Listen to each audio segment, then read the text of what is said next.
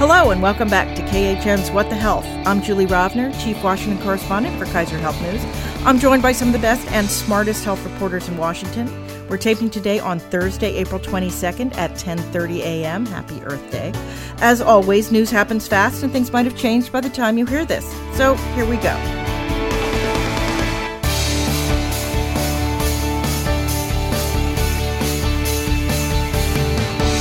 Today, we are joined via video conference by Alice Miranda Olstein of Politico. Good morning. Anna Edney of Bloomberg News. Hi there. And Rachel Cohrs of Stat News. Hi, Julie. So more than enough news for this week. Let us dive right in. I want to start with what I'm calling the Great Undoing, also known as the Biden administration's changes to or erasures of the Trump administration's health policies.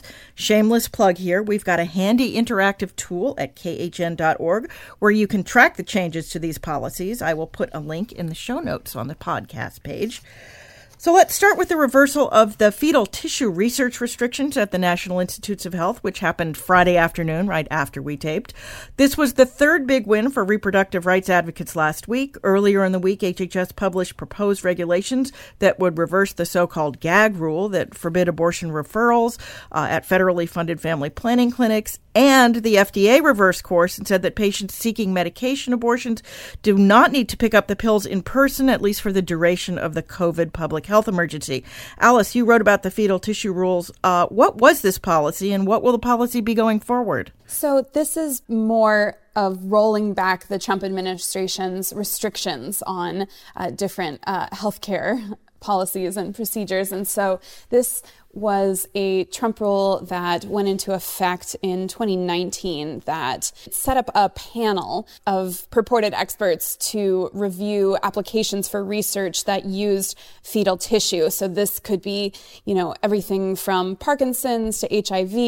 It's used in a lot of different research of infectious diseases, chronic diseases, and this panel had mostly vocally anti-abortion members on it, and they denied almost every application that came before them.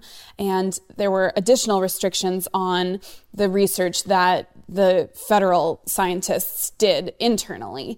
So it was both research happening at universities and facilities around the country as well as within the government. And so that is now gone. The panel is gone. Research can move forward again. And there is renewed attention on this as well because of the role fetal tissue played in the development of COVID vaccines and potentially other treatments in the future. Yeah, and the monoclonal antibody treatment came from fetal tissue research. Yes, I wrote in my notes, Julie gets to talk about fetal tissue history because I've been doing this so long. This was a huge, enormous fight in the late 1980s and early 1990s. Before we got to stem cells, we fought about fetal tissue. And in the end, Congress approved the use of fetal tissue in research from induced abortions. There were a whole lot of protections that are still in effect because they're written into the law about how the decision to have an abortion has to be separate from the decision to donate fetal tissue, so that women wouldn't sort of get pregnant to have an abortion to provide fetal tissue. And in the end, it was hugely bipartisan. There were some really conservative Republicans who voted for this basically because of its potential impact on science, which, as Alice mentioned, it to some extent has borne out. Stem cell research is a whole nother issue, but on fetal tissue research, fetal tissue has been used for an enormous number of scientific advances. But what really surprised me is how totally not just bipartisan, but the fight to allow research using fetal tissue was led by, among others, Strom Thurmond, who had a daughter with diabetes, and other very conservative Republicans, including some who are still there in the Senate, looking at you, Mitch McConnell. And yet this came back as a sort of anti-abortion promise that President Trump kept. So I was a little bit surprised to see this one, and I guess that it was sort of easy for the Biden administration to overturn it fairly quickly because it wasn't a regulation, it was just guidance from the NIH. But Alice, as I mentioned, this was the third reversal on the reproductive health front last week. Was there some plan to do it all together, or did it just kind of work out that way? It did come from 3 different agencies within HHS. I think it just worked out that way. And I think it's also notable that while a lot of other administration decisions recently, executive actions, have involved, a big speech and a big rollout, these were really done quietly and under the radar. You had to be a reporter monitoring for these to be able to see them. And so I think that it's notable as Biden himself has moved a lot to the left on the issue of abortion over his career, from being one of the most conservative, vocally anti-abortion folks in the party to where he is now, where he's, calling for the repeal of the Hyde Amendment and backing all of these changes that we're just discussing. I think it's notable that this is not something they want to shout from the rooftops, but rather sort of do quietly at the agency level. Yeah, we talked about that a little bit last week, that this is not something that the Biden administration really wants to lead on. There was some discussion at one of the White House briefings last week, and Jen Psaki, you could tell, really didn't want to talk about it, but they feel like they need to do it because this is an important part of the Democratic constituency right now. All right, we will move on. Also last Friday, the Biden administration Center for Medicare and Medicaid Services, still technically headless, which we will talk about in a moment, revoked a 10-year extension of a Texas Medicaid waiver that basically enabled the state to collect federal funds for people who don't have health insurance without actually expanding Medicaid under the Affordable Care Act. A full third of all people in the so-called Medicaid gap, those who earn too much or otherwise don't qualify for regular Medicaid but earn too little to qualify for marketplace subsidies, live in Texas. According to my colleagues at the Kaiser Family Foundation, this was a waiver that was supposed to expire next year in 2022, but in January, at the very end of the Trump administration, they rushed in a 10-year extension. Any chance this prompts Texas to do something unexpected, like actually expand Medicaid? Well, I would say it's not really looking good at the state level. As you mentioned, kind of one of the issues here is kind of how hospitals are paid for uncompensated care. And the Texas hospitals really want Medicaid expansion. They've been pushing for it for a long time. They still are. They just wrote to state leaders this week, just reiterating their support for that policy. But this is just kind of a way to help them care for this population when their state leadership, won't, go along with Medicaid expansion. And it doesn't appear that the additional incentives that Congress passed earlier this year have moved the needle substantially yet. So we'll see. But when you have Governor Abbott and the leadership in Texas, it doesn't look very good in terms of Medicaid expansion. So this waiver has been their way to, help their hospitals. And academics have said, it could be considered as sort of a workaround for Medicaid expansion. So the politics are, very fraught around this issue. I will point out that Massachusetts used to have one of these uncompensated care Medicaid waivers, and when it was expiring, that was kind of what led to the Massachusetts health insurance law that became the model for the Affordable Care Act. So, these uncompensated care waivers have an interesting history, shall we say? But nobody seems to think that Texas is gonna react in any way other than the way Texas has been reacting for the last 11 years.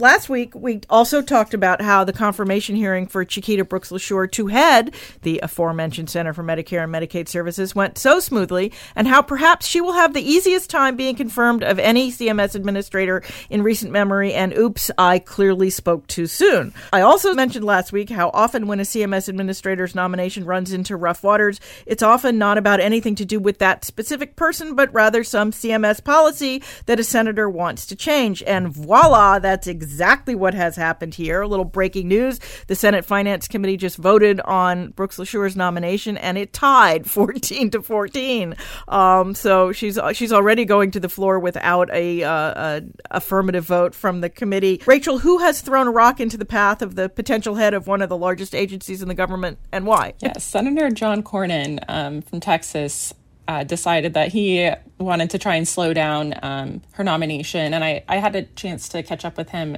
in the hall this week. And I think his concern, he was just frustrated. I think he had a meeting with Chiquita Brooks LaSure and, talked about this Medicaid waiver and how important it was to his state. And then from his telling the next day, the rescission came. So he was frustrated about that. And I think really wanted to kind of draw more attention to the issue and talk that over and try and get some congressional pressure on CMS to maybe revisit that decision. And it's important to note that CMS, like HHS, their position is that their opposition to this waiver was to the process that Texas took, and that there wasn't the appropriate public comment period. So it's unclear whether they actually object to the substance of the waiver. But I mean, it reopens kind of the can of worms for negotiations. So I think Senator Cornyn just, he has a hold on the nomination at the moment, and I can't really stop it if Senate Majority Leader Schumer decides to proceed anyway. But I think it definitely makes things much more interesting than the political landscape looked at the hearing. And apparently all 14 Republicans on the Finance Committee decided to vote no in support of Senator Cornyn. He is very influential, certainly. Yeah. All right. Well, let us turn to the COVID pandemic. President Biden took a victory lap this week, having reached his revised goal of 200 million shots in arms before his first 100 days were over. And now shots are open to everyone age 16 and over, also earlier than expected. And small businesses are going to get reimbursed for giving leave to employees both to get their shots and to take a sick day if they have a vaccine reaction. But it is not all good news. The Johnson & Johnson vaccine is still in limbo as we tape. And the FDA issued a pretty scathing report on the Baltimore facility that ruined 15 million doses of that vaccine.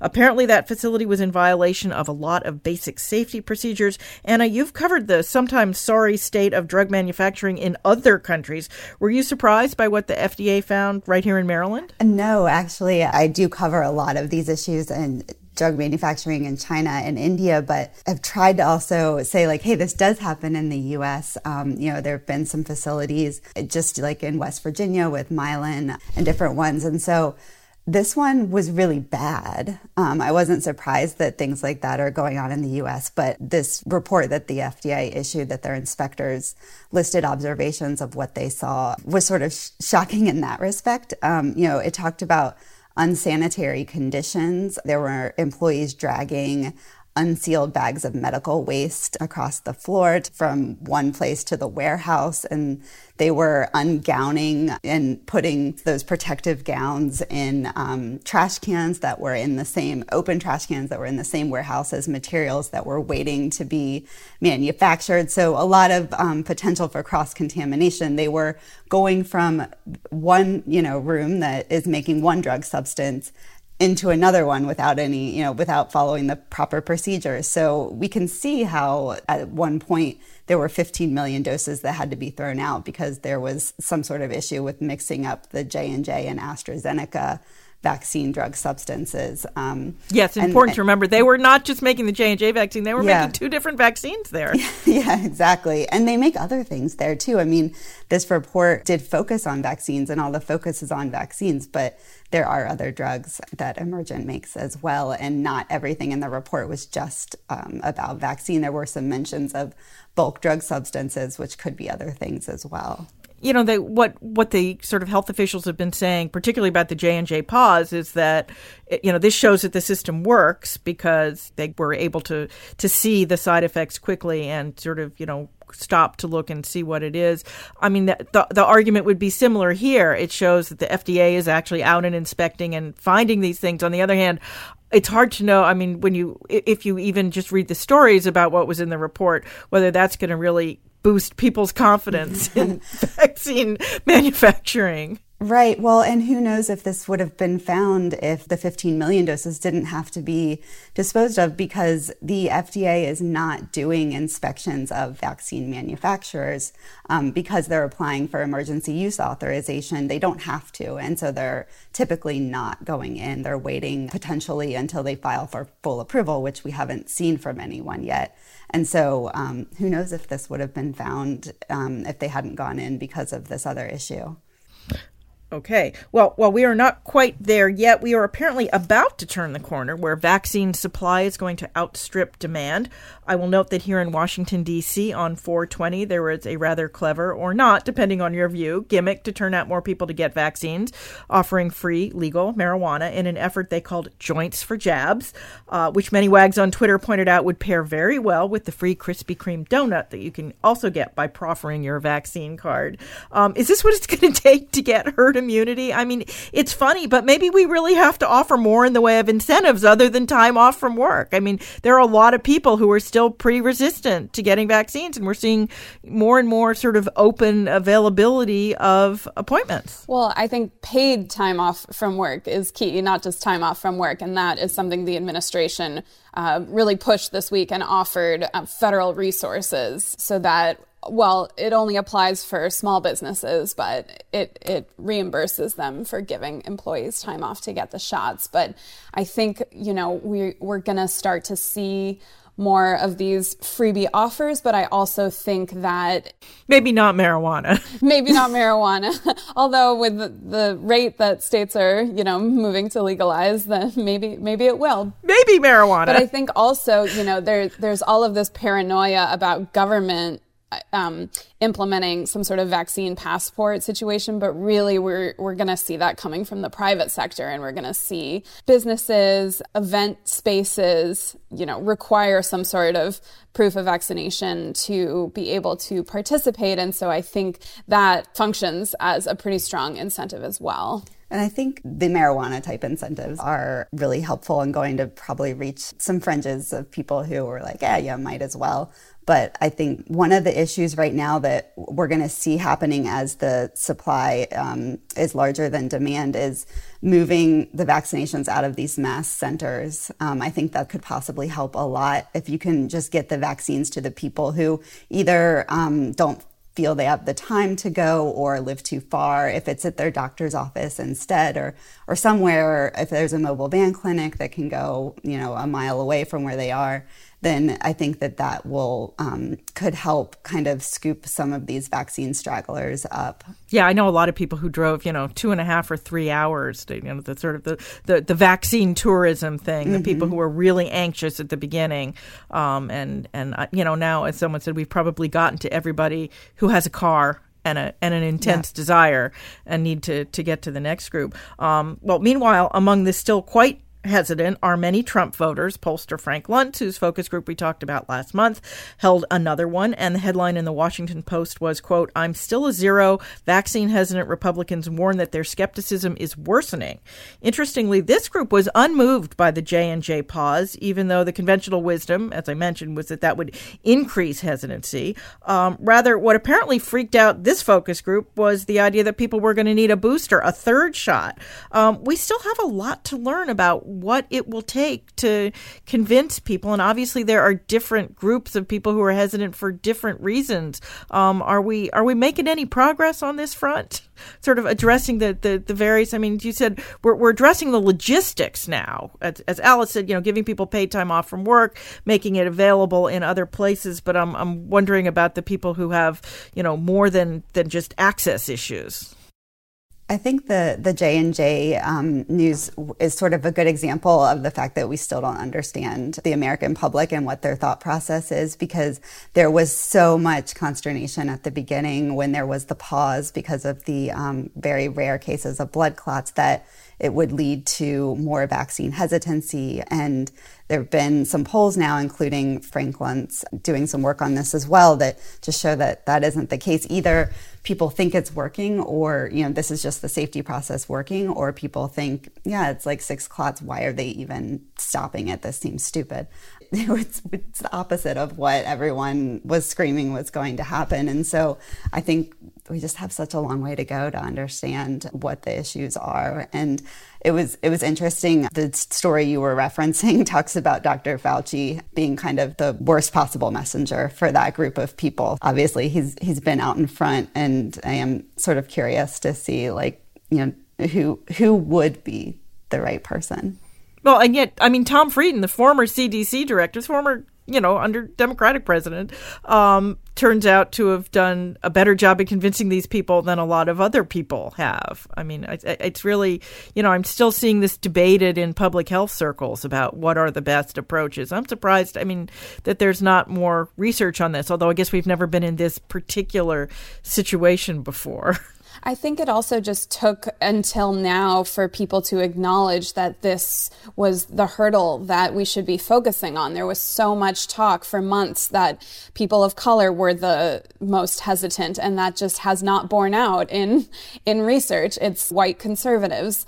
And so I think that mental shift has taken so long that we're only now just starting to look at the populations that really are the most hesitant and think about what messages and messengers appeal the most to them. They'd best get a move on, because I think we're getting to that, point. I think I saw predictions in the next 2 to 3 weeks we'll have sort of vaccinated everybody who wants to be vaccinated, and going to need to move on to convincing the people who are not stepping forward voluntarily. I think we've gotten through the people who are really anxious to be vaccinated, and now we're moving through the people who are okay with being vaccinated, and we're going to have to move on to the people who are not so sure about being vaccinated, which is going to need to happen if we're going to get to herd immunity.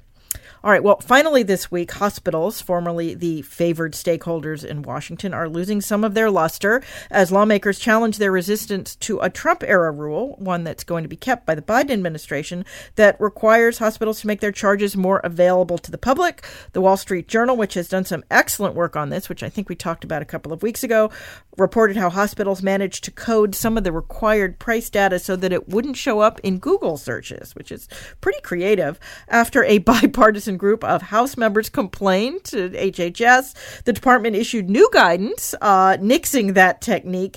How much of this is going to hurt what hospitals' glowing reputations have been in the wake of COVID? Rachel, you've been following this. I have, yes. And yes, just a shout out to that Wall Street Journal team as well, who used some very creative tactics to kind of explore a very difficult data set to reach, just because there are so many hospitals across the country. The price transparency issue has been one, when I talk to lobbyists about it, they just realize that they have no friends in Washington on this issue. And I think that the letter that you mentioned from House leaders was really striking. We don't see very often where a Democratic committee chairman, and it's on a bipartisan basis, both at the committee and subcommittee level, he's defending a Trump administration policy and really pushing for stronger implementation of that, which is, such a striking contrast to, I think, some of the issues that we were talking about earlier. So I think this is kind of the unicorn policy, where I think there's this realization that everybody kind of wants this implemented and wants hospitals to be taking it seriously. And, I don't think the gamesmanship is doing them any favors, but I think there's also the realization that HHS is doing a lot right now. And I think I reached out to CMS about this, and, they say that they have been doing ongoing audits, but it's unclear how many penalties have been implemented. We should mention,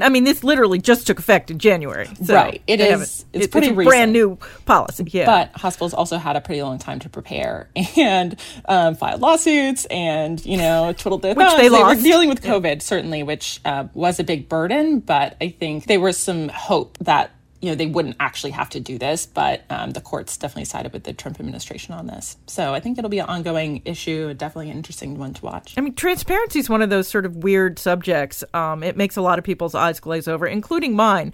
But it's one that's been really important to Republicans, because Republicans who oppose, more government interference of the health industry want patients and consumers to be able to take a stronger role in their own care. But you can't do that if you don't know how much things cost, which is why transparency has been an important prerequisite for anything that Republicans would want to do on healthcare. And so there's pretty united, support for it on the Republican side, and Democrats, particularly, in recent years with the fights over drug prices and surprise bills, also find transparency to be an important prerequisite to things that they want to do. So it's one of those things where it becomes, bipartisan lawmakers versus the industry, which is just not the usual thing. But I've been sort of fascinated to see this play out. And of course, next year, this is going to extend to the insurers also, who I imagine will also not be thrilled about making their prices more public. This is just going to sort of turn into a big fight in the coming weeks and months, won't it? It certainly will. And I think as I'm talking to people in the industry too, they're kind of all looking at each other. And there's this dynamic where they're like, well, if this competing system in my area isn't doing it, then I don't want to do it, because if I'm complying, then it puts me at a competitive disadvantage. So I think if there isn't that strong compliance, and there definitely have been some complaints that the insurance industry's disclosure requirements are later. I think they would have all kind of liked to have that at the same time from the hospital side. But Yeah, certainly lots of finger pointing to come. And I think one other issue is that it's not just like patients themselves who would be using this data. It's also like researchers and employers who would be like doing research and, trying to build out their networks and kind of maybe create incentives within their insurance plans to keep costs down for themselves. So there is a larger health system impact as well, just beyond people shopping for their services online. Although it would be really useful to be able to know, first of all, what hospitals charge, and second of all, which we will see, we were expect to see next year, the prices that insurance companies have negotiated for some of these things. It's one of those things that will be super helpful to both consumers and, as you say, researchers and people who are trying to sort of bring down the cost of healthcare. Finally, we'll see whether it works. All right, well, that is this week's news. Now it is time for our extra credit segment. That's where we each suggest a story we read the past week we think others should read too. Don't worry if you miss it. We will post the links to these stories on the podcast page at khn.org/whatthehealth. Anna, why don't you go first this week? Sure. Mine is from the New York Times. It's by Apoorva Mandavili, and the title is Vaccines Won't Protect Millions of Patients with Weakened Immune Systems. Obviously, Apoorva's been doing a bang-up job this whole pandemic, and I thought this one was just an interesting one to kind of point out because she was able to talk to a lot of patients and patient groups, and I think it's a subject that not a lot of people are thinking about. It's a little under the radar right now that there's the possibility that if you're immunocompromised in some way, that includes maybe, even just having had cancer recently, certain cancers, not all cancers, at least what they're finding, that the vaccines may not work quite as well or possibly at all. And so, I think if you're in certain categories, you might know already that this isn't going to work for you and they're staying inside. And then there may be a lot of people who just have no idea and are saying, I'm fully vaccinated and going about living their life. So just kind of flagging that. Yes, why herd immunity is so important. Mm-hmm. Alice. So I picked a new series that is out from Vox called Pandemic Playbook, and it is looking at comparing and contrasting how different countries handled the pandemic. And they have pieces out now on South Korea and Germany, and there's more coming soon on Vietnam, the UK, and eventually looking at our own response here in the US. And looking at, obviously most other countries did better than the United States in preventing infections and deaths. And this is taking a really close look at why that is and what some of the trade-offs are, whether it's, invasions of privacy or restrictions on travel or other things that, people in the US would not have agreed to, and just really looking at what a strong public health response looks like, given that it's inevitable that new viruses will emerge in the future and we'll be in this situation again, and hopefully we'll learn something. Yeah, it's a really interesting series. I'm really glad they're doing it because I'm sort of fascinated by what other countries have done right and wrong, and hopefully we can all learn from each other because it's unlikely that this won't happen again in our lifetimes. Rachel. Okay, the story that I chose is headlined Border Fiasco Spurs a Blame Game Inside Biden World in Politico by Adam Cankran, Anita Kumar, and Sabrina Rodriguez. This story stood out to me because when we're talking about these issues like hospital transparency and, all these other things that we think about as health policy, reporters and just people in this world, I think this story did a really great job emphasizing all the other pressures on Javier Becerra right now and that kind of how he fits into this larger picture of the administration. And as I was talking to people like former Secretary Donna Shalala about kind of what his priorities were going to be coming in, she immediately, talked about this border crisis as something that's going to take up a lot of bandwidth. And, they're all these staff are trying to get up to speed. They're doing their best. And I just think this was a really helpful kind of contextual piece to what they're thinking about, where the pressure is for them, and just kind of setting expectations for kind of these other policy issues that we're watching. Yeah, it's funny, even though HHS has sort of a tiny piece of the immigrant and refugee issue compared to other departments, Department of Homeland Security, State Department, it tends to be one of the sort of sensitive ones because HHS is in charge of taking care of the unaccompanied minors who come across the border, which is, once again, a really big issue. It is worth remembering that there's a lot to do when you are secretary. My story is from my KHN colleague and cubicle mate when we're in the office, Jay Hancock, and it's called UVA Health Will Wipe Out Tens of Thousands of Lawsuits Against Patients. And it's follow-up to Jay's Pulitzer finalist investigation about the University of Virginia having spent decades suing its patients, including UVA employees, for bills they could not possibly pay. As a result of the 2019 investigation, UVA stopped filing the lawsuits, but there were still thousands of former patients who'd been destroyed financially and still had liens on their houses and wages being garnished. The news isn't all good. Patients who've already had money and property confiscated as a result of these lawsuits won't get it back, but thousands of people with incomes under 4 times the poverty level will get a modicum of their lives back now, thanks to journalism. So that is our show for this week. As always, if you enjoy the podcast, you can subscribe wherever you get your podcast. We'd appreciate it if you left us a review. That helps other people find us too. Special thanks, as always, to our ace producer, Francis Ying, who makes us all sound okay, even when we're in different places. Also, as always, you can email us your comments or questions. We're at whatthehealth, all one word, at kff.org. Or you can tweet me. I'm at Jay Rovner. Rachel? At Rachel Kors. Anna? At Anna Edney. Alice? At Alice Olstein.